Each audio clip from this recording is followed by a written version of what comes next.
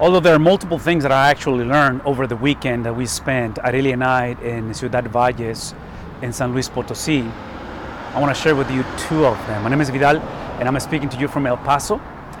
And we just got back yesterday, actually, from an amazing trip, amazing weekend. Every time that we get a chance to spend, time with the church, with the local church, is always a blessing. And this weekend was no different. So we were privileged to be a part of the 36th anniversary at Primera Iglesia Bautista in San Luis Potosí, in Ciudad Valles specifically. And there were two things that just called my attention right away. The first one is, which is kind of an unspoken rule over this, because I'm privileged to do it on a weekly basis, but it was just the opportunity to present the scriptures. And this weekend I was reminded once again that as important as it is to speak the Bible, to present the Bible, the exposition of the scriptures, it is equally important who you speak the scriptures with and who you speak the scriptures to. And I'm saying this because this specific church, this particular church, is a very special church for us. It was an emotional weekend for Arelia and I because our parents, my in-laws, my parents, they were a part and catalyst of the planting of this church 30 plus years ago.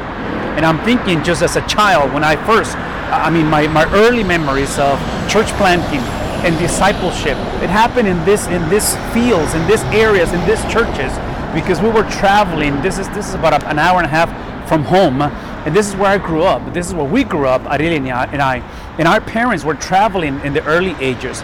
They were probably younger than where we are today, Arelia and I. And I will say that they were in their prime in a sense of just vitality and energy and their passion for the gospel. And I have those memories very vividly in my mind and in my heart. So when I walk into the sanctuary, when I walk and met some of these people that I never met, when I actually was able to reconnect with some people from those days, when I was a little boy, it was just emotional. It was emotional. It was beautiful. It was once again the reminder that since this church has been there for this many decades and seeing generation after generation now, it's because of the centrality of the gospel. I take nothing away from my parents and our parents. I take away nothing again from the founding pastor and those who have served and even those who were brought into the conversation of people who have gone to be with the Lord, and the new leadership, which is pretty amazing. The pastor, the current pastor, and those who are serving. I take nothing away from them. But I'm gonna say it again. If the church is standing there, if the church is here after 2,000 years, it's exactly because of the centrality of the gospel, which obviously, we said it before, the gospel is a person, is the person of Christ, is the work of Christ. And the church has been faithful to do that. And that's exactly why the church is there. But then again, once we embrace, once we introduce the gospel, not as the wind, but as the foundation, not as the ceiling, but the floor, just the beginning of the conversation, then you get the freedom to really package that experience, package that message in multiple ways, accordingly to where you find yourself. And in this case, we were able to see that gospel, obviously, through exposition, which implies that we were able to teach the Bible for about 3 days in multiple occasions. But also, we saw the gospel at work in every home we visited. In Mexican culture, Hispanic culture, I would say, but more Mexican culture. And I shouldn't say Mexican because we've been privileged to be in so many places now around Latin America. I will just say Latin American culture, inside United States and other countries, is very common that when it comes to meals, it takes place in homes versus restaurants and all these places. Nothing wrong with restaurants, and we also go to restaurants, but it's home. So you, by default, you're just brought into the intimacy. I mean, you guys know, anytime that you go into a home, the conversation changes, the dynamics change. Well, it was no exception. We went to so many homes and we sat down and we just enjoyed the beauty, food obviously, because it was really good, but also it was just conversations. And I'm saying this because once again, once the gospel is the centrality of what you do, then you pretty much enjoy each other's company. I will even argue this point, and this kind of a side note or parenthesis. Any church, any family that is struggling to connect, to relate to one another, as much as, again, I don't take anything away from either ugliness or divisiveness or prejudice or whatever the case may be that is causing those things. My personal understanding and my bias is that the brokenness of relationships, the struggle of churches and families in today's world is at the core, is the absence of the gospel, is the absence of the centrality of the person of Christ and the work of Christ. So whatever we may find ourselves today, the invitation is always to come back to the basics of the gospel. Now, let me come back to this, because this gospel experience in this over the weekend just allows us to enjoy the company, the beauty of relationships, so profound. And again, to go back and relate to some of these brothers and sisters that are still alive, and they're up in, I don't know, 60s and 70s and 80s, and I think there are some people in their 90s. And they go back and again, they share this gospel endeavor with our parents.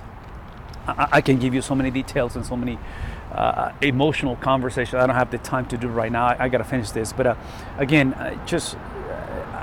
the Lord reminded me of remaining. You got to remain faithful to the gospel. Do not compromise the gospel. You gotta know the gospel. You gotta be articulate. You gotta be able to articulate the gospel. You gotta convey the gospel. You gotta focus on the gospel, and then you get to enjoy relationships. I mean, just the depth and the width of relationships was pretty much amazing. The last thing that I want to say to you, because there were two things. That was the first one. The second thing was it's gonna be a little short, but is the ministry of succession. The ministry of seeing the gospel moving from generation to generation. Again, 36 years of this church in existence. Obviously more than that, because it's 36 years of the formality of being constituted, but which is needed. I mean, I'm not against the constitution of churches and things like that. But all that I'm trying to say to you is that there's been a community for a while, and they have seen multiple generations. We just got a little piece of the taste where we're kind of a middle-aged people now. Adelia and I, we got to see again, previous generations, our parents, again, the emotional thing of that, and the faithfulness, and we were able to be reminded of the work and the investment that they did, and how the Lord honored that investment, that clarity of the gospel in the life of our parents, that we get to be the recipients of that. Obviously, as parents, Adelia and I, with 3 kids, which now they are young adults, we get to see that domino effect into the next generation. So let's just celebrate. Let's just celebrate the goodness of 36 years of this beautiful community of believers. And let's just dream of what is to come. Let's just dream of our kids. Let's just dream of our grandkids. Let's just dream about those who haven't even been born. They have not been born yet. And how the gospel promises to bring the beauty, the goodness of the presence and the aroma of Jesus in everything we do. I'm excited to be in El Paso. We're going to spend time with pastors in this beautiful city. I have learned to love this city. Pastors in this place are very special. These brothers are on fire. Every encounter, every opportunity we have had in the past to really get involved and serve the local church in El Paso has been life-changing and transforming for me personally, for many of us. And as Texas Baptists, we're always privileged to be a part of these experiences. So we're here to dream together, to plan, to pray, to serve one another, and great things are coming to this city, I know for sure. And anytime that the gospel is presented, that's exactly what we're going to do, what we're going to plan over. The presence of God definitely takes over and does amazing things. Love you guys. Have a wonderful week, and we'll see you guys on the next podcast. God bless.